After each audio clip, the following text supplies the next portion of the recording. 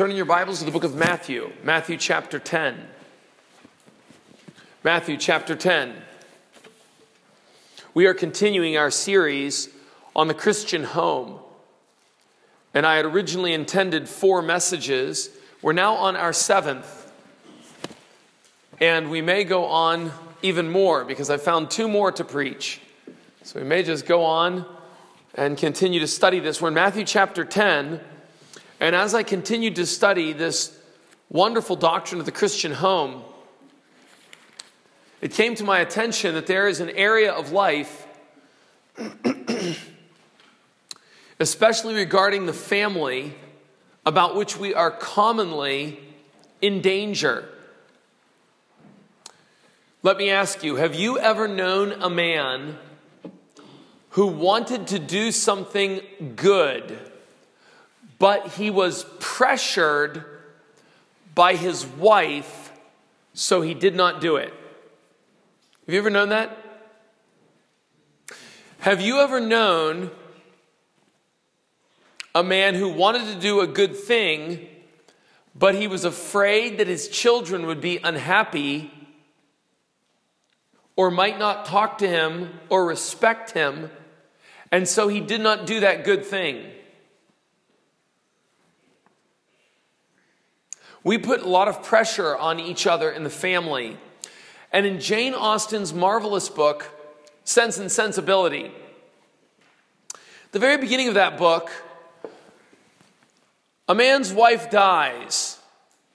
A woman's husband dies, and the woman is left as a widow. Her brother was told, you've got to give a lot of the money to your sister to take care of her. And the brother's thinking about giving her a lot of money, but then he talks with his wife, and his wife says, oh, she doesn't need that.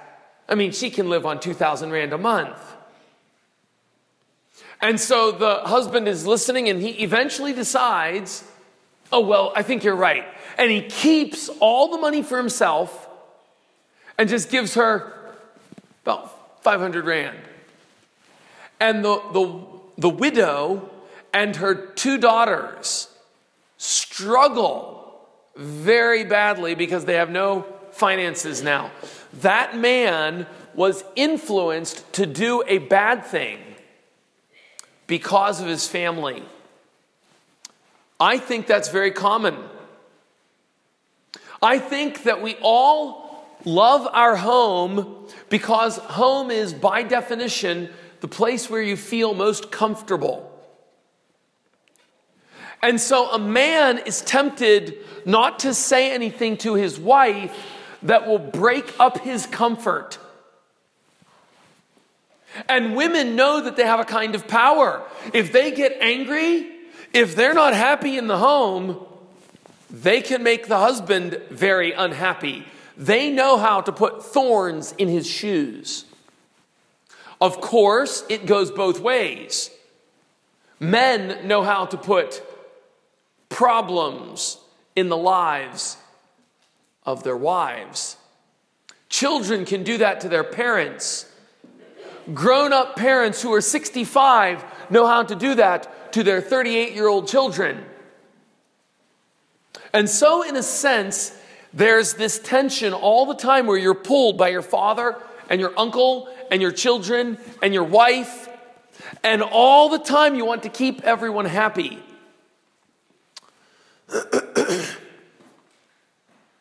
So, what do we do when Jesus Christ enters the heart of a man or woman?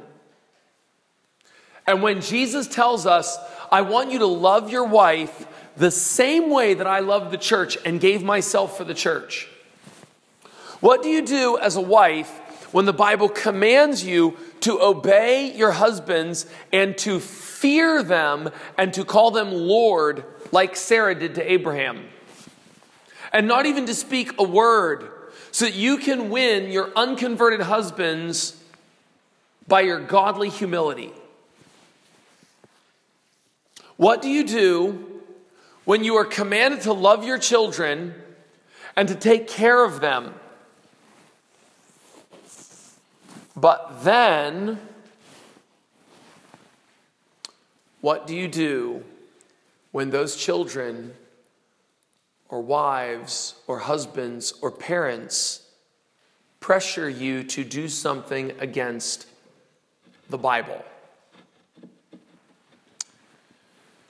History is full of examples of men who lived in broken homes. When I say broken here, I mean homes that were divided, with some being converted and some not converted. Even the Apostle Paul, we believe from history, probably had a wife. We think that, although we don't know for sure, because it appears that the Apostle Paul was a member of the Sanhedrin, and typically, according to Jewish tradition, if you were a member of that council, you would have had a wife. Paul would have been 30 years old. Why wouldn't he have had a wife? Christian love in a Christian family always does what is best for the family, even if they don't see it as best. And that brings us to the outline for tonight. Here it is. Verses 32 to 33, you must confess. You must confess in front of your family members. In verses 34 to 36, you must adjust your expectations. And in verses 37 to 39, you must evaluate your love. So I want you to confess before your family members, adjust your expectations, and evaluate your love. Or I said I do, but what I mean is our Lord wants you to do that. And here's the thesis for the message tonight. Christ would have us love our families with a certain kind of love and no other kind of love. Brothers and sisters, that is the great pattern of maturity in the Christian life. It is giving the right kind of love to the right kind of object. You give soccer love, and don't give soccer religious love. You give shoes clothing love, and you don't give shoes family love. You give dogs animal love and not child love. You give your wife wifely love and not pet love. You give ice cream food love, snack love, and not God love. And so tonight I would like us to study the scriptures so that we can give to our families family love and no other kind of love. There is a great danger of giving our families religious love. May God save us from it. Let's examine the passage. Matthew chapter 10, verses 32 and 33. Matthew 10:32 says,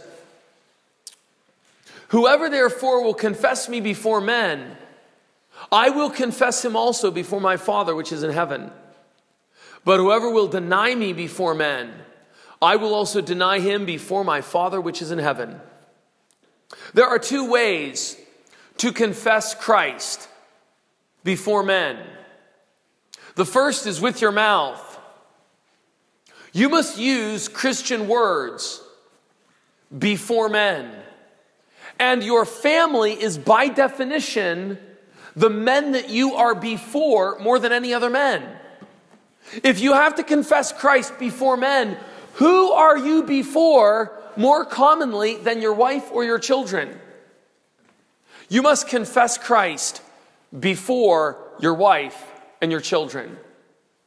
They must know what you believe. They must know that in your mind you have given full consent to Jesus being 100% God and 100% man. They must know that you love him more than you love your own life or your own wife. They must know from your words that Christ is my King and my God. He's my Savior and Redeemer. He is my future hope. They must know from your words that you love the Bible and you don't contradict the Bible. They must know from your words that the Bible is the final authority for everything you say. Do your family members know this?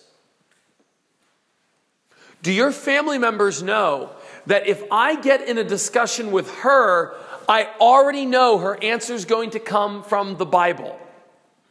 I'm not asking if your family members agree. Your family members, you can't control them being converted. I'm not telling you if your family members disagree with you, you're wrong. I'm telling you, if your family members don't even know that the Bible is your final authority and you don't move not even a millimeter from the scripture, you haven't confessed Christ publicly. If your family would have a doubt,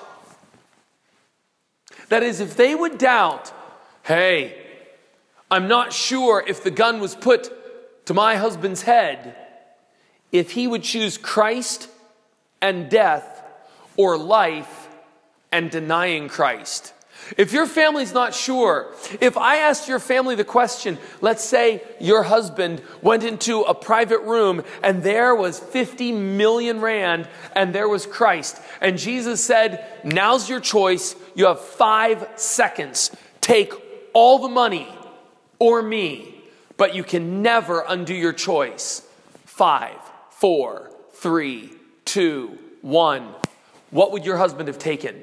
If there's even a laughter or doubt in your wife's mind about which you would take, you haven't confessed him publicly before your family. They ought to know immediately, oh, this isn't the thing. And if a wife laughs about that, if she's asked, and I have asked wives this question, and husbands, and if they laugh about it, that tells me, ha ha ha, I'm in an awkward position because I know what my spouse would take. And if I really say they take the money, then that's the kind of thing you laugh about. No one laughs at it and say, oh, it'd be Christ. No one laughs at that. You must confess Christ with your mouth. And secondly, you must confess Christ with your life. There is sometimes a dichotomy. Dichotomy means a division between two things. There is sometimes a dichotomy between words and actions. And so the taxi has in Elam on the back of it, Mintiro Yabulabula. Works talk. Can I say Mabasa Akataura? Anutaura. Verka Prat. Your words talk and your life talks, but your life talks more than your words talk. There really isn't a dichotomy in the Bible. In Matthew chapter 12, verses 36 and 37, Jesus says, you will be justified or condemned by your words. In James chapter 2, he says, you will be justified or condemned by your works. Really, both of them are absolutely vital because as Proverbs says, death and life are in the power of the tongue. What it simply means is, if you add up all the words of a man's life, you'll see what he's really like. There's no man who can consistently talk like a hypocrite. He might come to church on Sunday morning for an hour and pretend to say amen, hallelujah, and go home and be bad. But that's just it. When he goes home, the evil words will come out. And if you could somehow record all of his words, you'd find 10% or 5% that were hypocritical. But the majority of his words would match his life. Men are not the kind of creature that can consistently, at all times and all places, have their words be spiritual while their hearts and their actions are always wicked. Men can sometimes speak good words while their hearts are wicked, but they can't consistently talk in a righteous way and also live in a wicked way. No, there's going to be a meeting of those two roads. Your words and your life will match, which is why Jesus says you're going to be justified or condemned based on your words. Because sooner or later, the words and the life line up. To confess Christ before men means to have your words and your actions before your family as a public testimony to Jesus Christ. So do you restrain your religion in front of your family? Do you restrain your religion because you're afraid your husband will say, oh, you're just trying to pretend like you're spiritual? Is it wakola? And song, Wakola, you're making yourself holier than us. You're trying to pretend like you're some super Christian. And so because you're ashamed by that, you don't do the things that you should do as a Christian. Do you follow your family in habits or activities that they would prefer, even though you're offending your own conscience? Do you watch that movie with your husband or with your children? Or children, do you watch that with your parents, even while your conscience is cut? Well, you know, I don't feel right about this, but if I say anything, they'll laugh. They say, look at him. Yeah. And yeah, where were you yesterday? We saw what you were doing yesterday. Do you live in a sinful way, offending your conscience because you don't want to stand up to your family? We must confess the truth of Christianity before our family members. That means family worship. Do we lead our families in family worship? Wives, if you would say, I want to lead my family in family worship, but my husband, he's not on board. Have you tried to do it by yourself with the children? Husbands, you say, I want to do it, but my wife won't listen. Okay, do you try to do it with your children? Are you trying? And if they won't do it, do you say, well, I'll do with me and my own by myself. I'm going to lead you to Christ with whoever will follow me. Point number 1, we must confess the truth of Christianity. That's verses 32 and 33, and you see the word confess there. But look in verses 34 to 36. Where we have to adjust our expectations. Look at the first words of verse 34. Do you see where I get the idea of adjusting your expectations? Where did I get that idea from? Tell me, what words in verse 34 get me the idea of adjust your expectations? Don't think. Don't think that this. You're all thinking something. That is, you all expected something. Now stop it. Stop expecting that. What did they expect about Jesus in verse 34?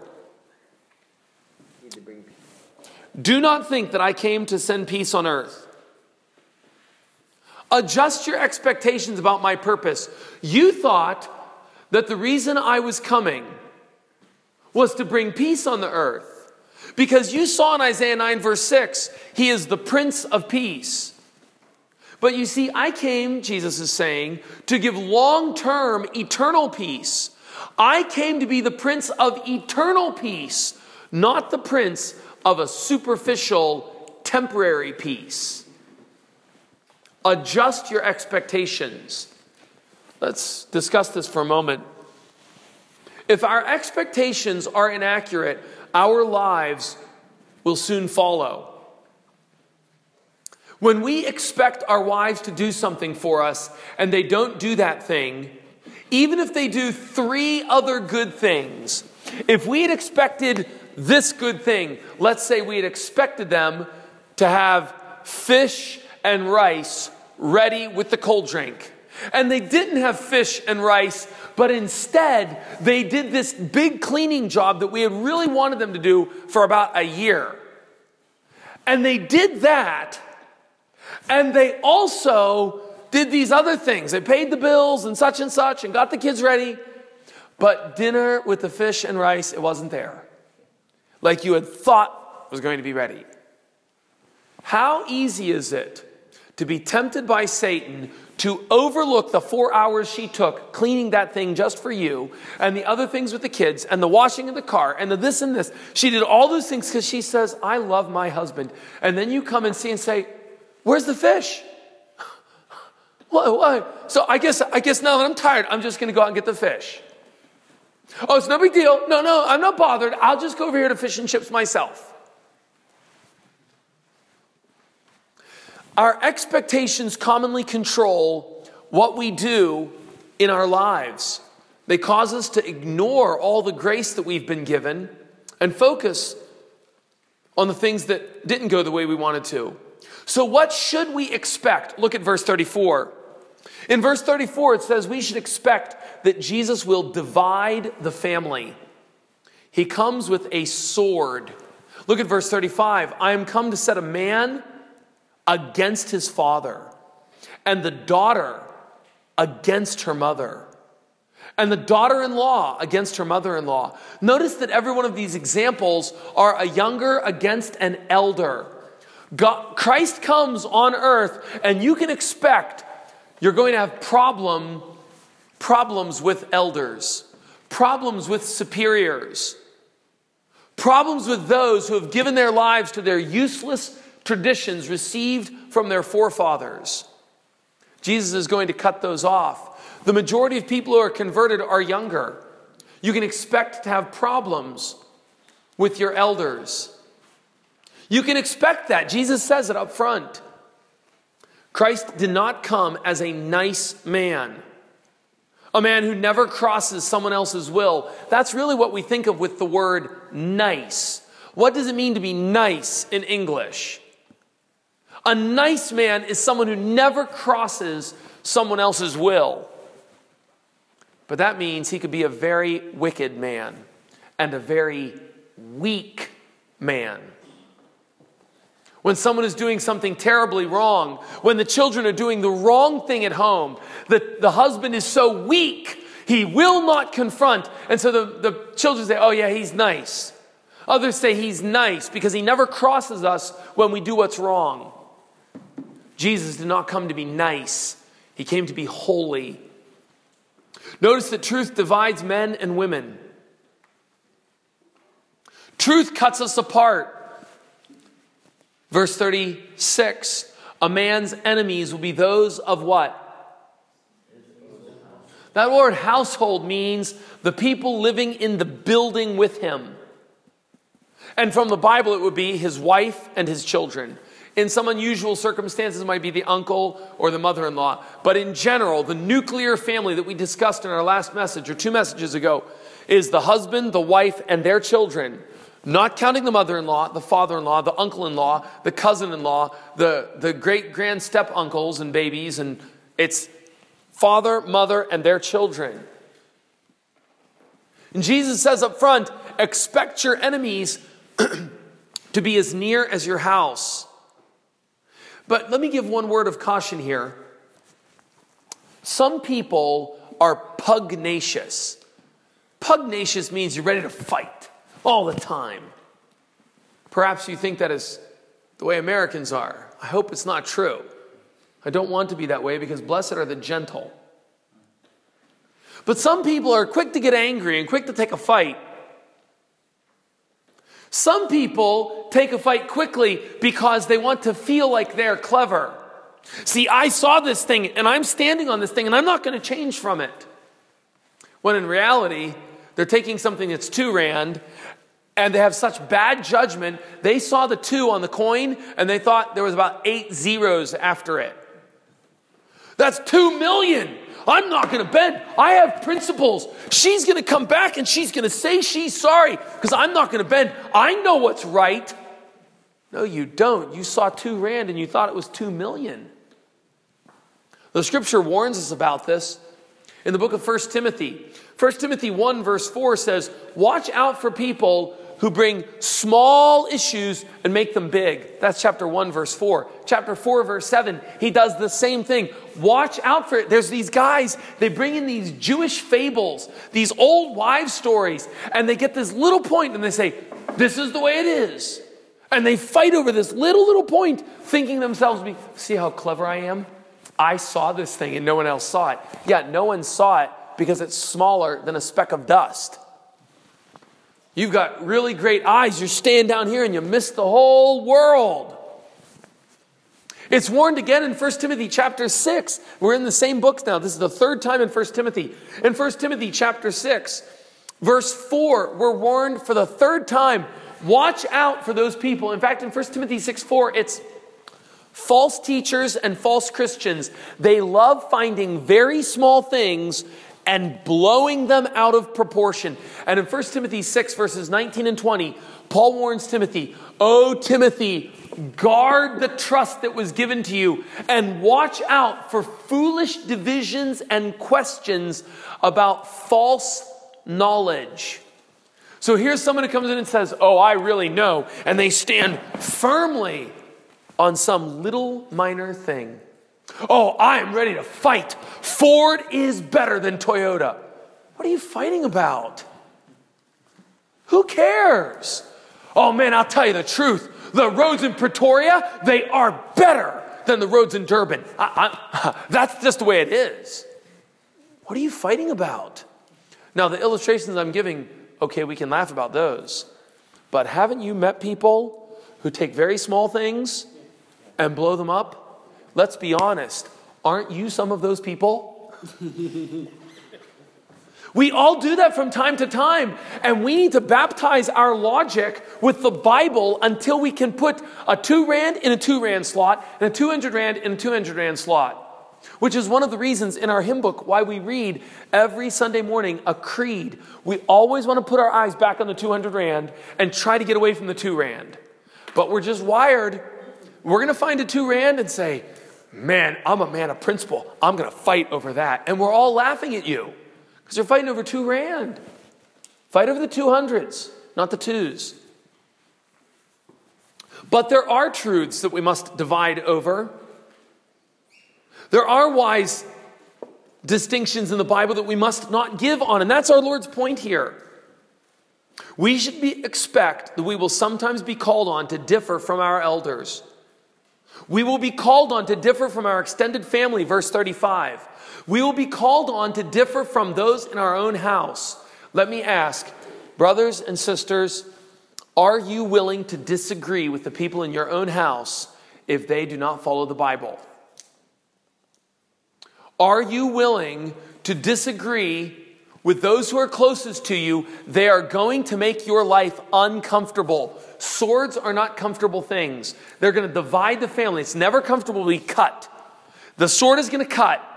Are you prepared? Are you willing to follow the Lord Jesus, even if it feels like cutting? Third point is in verse 37. Evaluate your love. Look at verse 37. He who loves father or mother more than me is not worthy of me. He who loves son or daughter more than me is not worthy of me. Verse 38. He who does not take his cross and follow after me is not worthy of me. That means if you love yourself more. So in verse 37 we have father or mother. In verse 37 we have son or daughter. In verse 38 you have your own self. So here's the 3 categories. Do you love your parents more than God? More than Christ? Do you love your children more than Christ? Do you love yourself more than Christ? How can we evaluate this? Some people love their parents more than Christ. Let me give you some examples. When you will spend money foolishly at a funeral, you are loving your parents more than Christ. Or your uncles, or the elders, or the traditions, or even people who've passed on before you. When you allow alcohol at your parties because your elders prefer it, you are loving your parents more than Christ. When you allow your in-laws to live with you, when that brings tension between you and your wife, you are loving your parents more than Christ. When you spread your money to the extended family so that your children do not have good books, a Christian education, their own Bibles, you may be loving your family more than Christ. You need to help people, help them. But charity begins at home. 1 Timothy 5:8. If a man does not provide for his wife and his children, he has denied the faith and is worse than an unbeliever. And when it comes to taking care of your children, they need to all have their own Bibles at the very least. As Christians, that's the very least. In fact, you should be planning a library for them so that when they leave the house, they leave with at least 15, 20, 30, 50, 100 of the best godly books. If we aren't even giving those things to our children, but then we give money to others, well, you know, my brother's cousin's son, he's really got school fees at Wits and he's always been nice when he comes to visit us. Hey, help him if you can. After your kids have their own Bibles, after your kids have been taken care of, after, you know, my kids are being raised up in the nurture and instruction of the Lord. Some people love their children more than Christ. When you purchase foolish entertainment for your children without considering their spiritual health, You are loving your children more than Christ. That means Wi-Fi. That means smartphones and data plans. When you buy those things for the kids without considering what's going to happen to them spiritually, you're loving your children more than you love Christ, and it's a temporary love. When you do not come to church because your children do not like a true church, you are loving your children more than Christ. When you do not bring your children to church because they make such a hassle about it, you are loving your children more than Christ. When fear of losing your children keeps you from disciplining them, you are loving your children more than you love Christ. And when I say each time you're loving your children or you're loving your parents, what I mean is you're giving them that 30-minute love, but the real eternal love, you're actually pulling back and depriving them of that eternal, serious, long-lasting love. So now let me close with 4 examples of biblically limited love. And they're all very good. The first and last are the best. In John Bunyan's immortal book, The Pilgrim's Progress, John Bunyan writes the story from prison. And what happens in that story? A man has a burden on his back. He wants to get the burden off, and it's crushing him.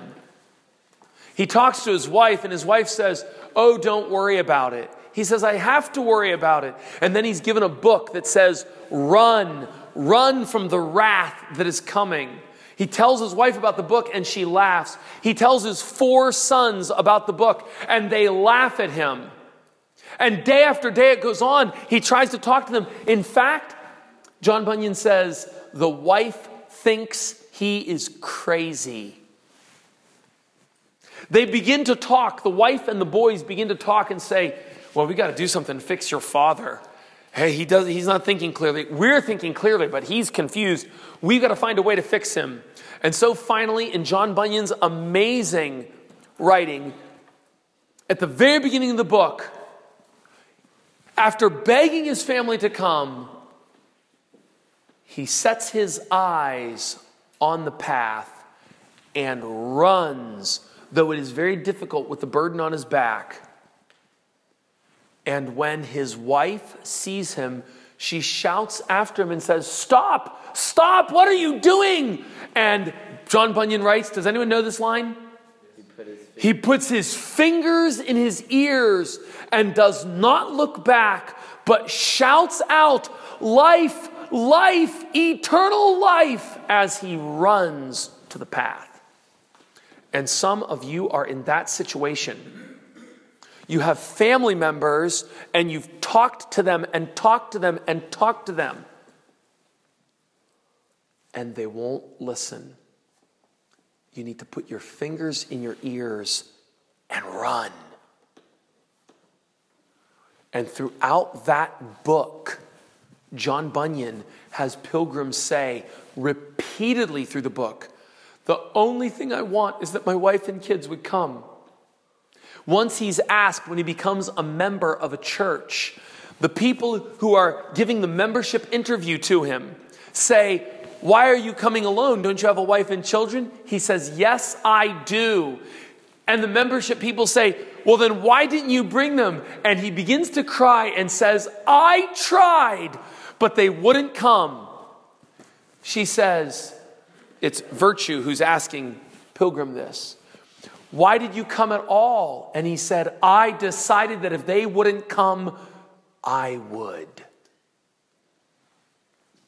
Throughout the book, he's saying, "Oh, my wife." And at the very end, before he dies, he gets one prayer request. And his prayer request is this: "Please send someone to invite my wife."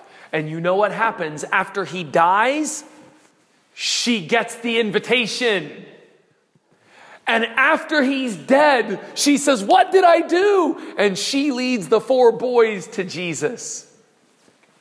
And the whole way along, she says, "Why didn't I follow him? Why didn't I follow him?" And some of you are in that situation. That's example number 1. Let me give you an example from real life. We read this last week in the book group.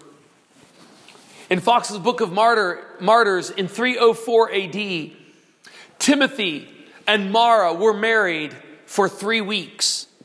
They were serving a church in Mauritania, that's in northwest Africa. These were African Christians. Timothy and Mara were married for 3 weeks when the governor came and heard that Timothy was in charge of the copied manuscripts of the Bible. In those days, you can't buy a Bible. You don't give away leather Bibles. You write on the leather and you have to copy it by hand, and not many people know how to write and read. Timothy knew. He writes and reads and copies and preserves all those manuscripts. The governor comes and says, "Give me the manuscripts." Timothy says, "I would sooner give you my children than give you those manuscripts." The governor says, "Then I'm going to use a red-hot piece of metal to burn out your eyes so you'll never see it." But it says the governor was amazed with his patience as his eyes were burnt out of his head. And so he hung up Timothy by his feet and tied a weight to his neck to slowly stretch him out and kill him. In this state, they brought his new wife, 3 weeks married. How would you feel? 3 weeks married, they bring his new wife in, and she urges him, "Oh, for my sake, recant. I'm such a young girl. If they kill you, what will I do? I'll be a widow for 50 years. Oh, Timothy, just say you don't believe in Jesus." They took the binding, the gag, out of his mouth, and Timothy greatly blamed his wife's mistaken love and declared he was ready to die for his faith.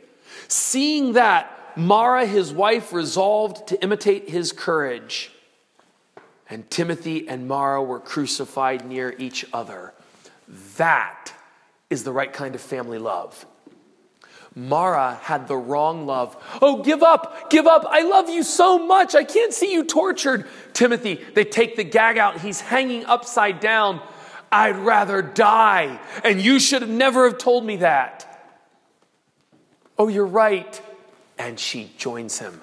Is there not a man here that would love to have a wife like that?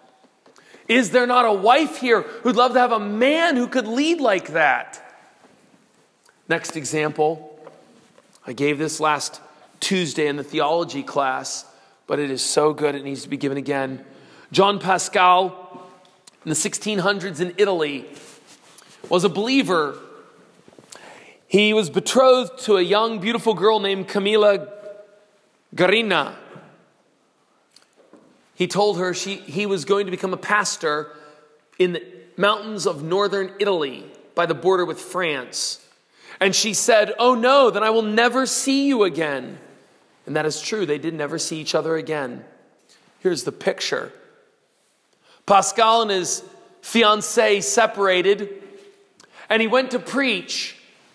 The Catholic Church interrupted him while he was preaching, put him in prison for 8 months. While he was in prison, his brother comes and begs him to give in. This is what his brother writes, quote, "My brother, if you are a Christian," this is Jean Pascal's answer to his brother. His brother came and said, "Oh, give up. No, give up. You're so clever. You're so young. You've got your whole life in front of you. Just tell them you don't believe in these things and they'll let you go, and you can really believe it in your heart." And he answers his brother this way, "My brother, if you are a Christian, why do you distress yourself over me? Do you know that a leaf cannot fall to the ground without the will of God? Comfort yourself in Christ Jesus. The present troubles are not worthy to be compared with the glory to come." His brother answers him, "I will give you half of my fortune if only you will recant and save your own life." His brother replied, that is Pascal, the one who was going to die, "Oh, my brother, the danger in which your soul is in gives me more distress than all that I suffer." He writes to his wife, his fiancée, just before he was killed. He hasn't seen her for 8 months and he's about to die. Quote, "My state is this. I feel my joy increase every day. as I approach nearer the hour in which I shall be offered a sweet-smelling sacrifice to the Lord Jesus Christ, my faithful Savior. Yea, so inexpressible is my joy that I seem to be free already from captivity, and I am prepared to die for Christ, not only once, but 10,000 times, if it were possible. That is the rightly ordered love. He loved that girl dearly, but he loved his Savior so much more. Let me close with this final example from today, from the 21st century. Nabeel Qureshi was a Pakistani American. His father and mother were born in Pakistan.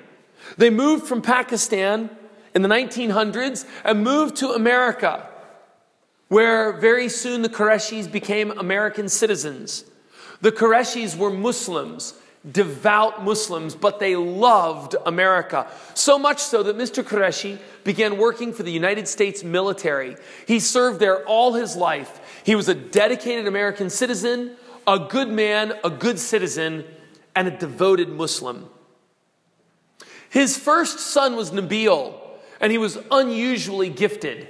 At 5 years old, Nabeel's mother taught him to read the Quran in Arabic, even though they were Pakistani, which means they speak Urdu. They don't speak Arabic. They only learned Arabic because they were Muslims. The mother teaches the 5-year-old boy how to read Arabic. The 5-year-old boy begins reading and even memorizing surahs from the Quran. That's chapters of the Quran. The 5-year-old boy became a model in the mosque. He writes, by age 5, I had read the entire Quran in Arabic and had already memorized many chapters. From that time on, my life as a Muslim was used as a model for all the children in the local Islamic communities. He goes on to explain how much of the Quran he memorized, how he was there at all of the prayer times, how all of the parents would say, you need to be like Nabeel. I loved Islam with all my heart. The reason for this was not only that Islam was the religion of my parents, though this was surely a factor. Many years later, when he grew up, he went to college. He met a Christian, and he saw the Christian reading his Bible. He was so shocked, he said, we Muslims always say you Christians never read your Bibles. And he said, the true Christians do. They began talking over the next 3 years. And in 2005, around May, Nabeel Qureshi, at some 22 years old, became a Christian. He was in medical school, preparing to be a doctor. And he had to go back now and tell his parents. This is what he writes. After my family learned of my conversion, they have not been the same. My mother has tears in her eyes whenever I see her, a quiver in her voice whenever I talk to her, and despair on her face, even in sleep when I see her.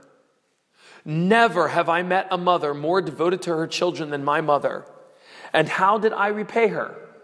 In her mind, decades of emotional and physical investment ended up with her son choosing views that are completely opposite to everything she stands for. My father, a loving, gentle, big-hearted man, with every ounce of emotional strength expected from a 24-year veteran of the U.S. military, broke down for the first time that I had ever seen him cry. To be the cause of the only tears I ever saw fall from my father's eyes is not easy to live with. I respected him more than any man I'd ever met. To hear him, the man who stood the tallest in my life from the day I was born, my pattern of strength, my father, to hear him say that because of me he felt his backbone has been ripped out, feels like patricide that is killing your parents. Nabeel goes on to write, but I still chose to be a Christian. He was a Christian for 12 years before he died in 2017 at 34 years old from cancer. And up to the end, he said, my father is a good man, my mother is a good woman. But we have forever been cut apart. Brothers and sisters, we live in a culture that puts too much love and attention on the family in the wrong way and not enough love and attention on the family in the right way. We follow our families into hell and even lead them into hell. But when we are needed to love our wives like Christ loves the church and to love and lead our children, we don't do it. May God save us from this. May we confess Christ before our children. May we adjust our expectations and expect that it's going to cut. It's going to cut. It's going to divide. It's going to hurt your life. It's coming. 1 Thessalonians 3, verses 3 and 4. We were chosen for suffering. Expect it. And then finally, let's evaluate our lives to be like the lives of these 4 examples that I've read. Let's close in prayer.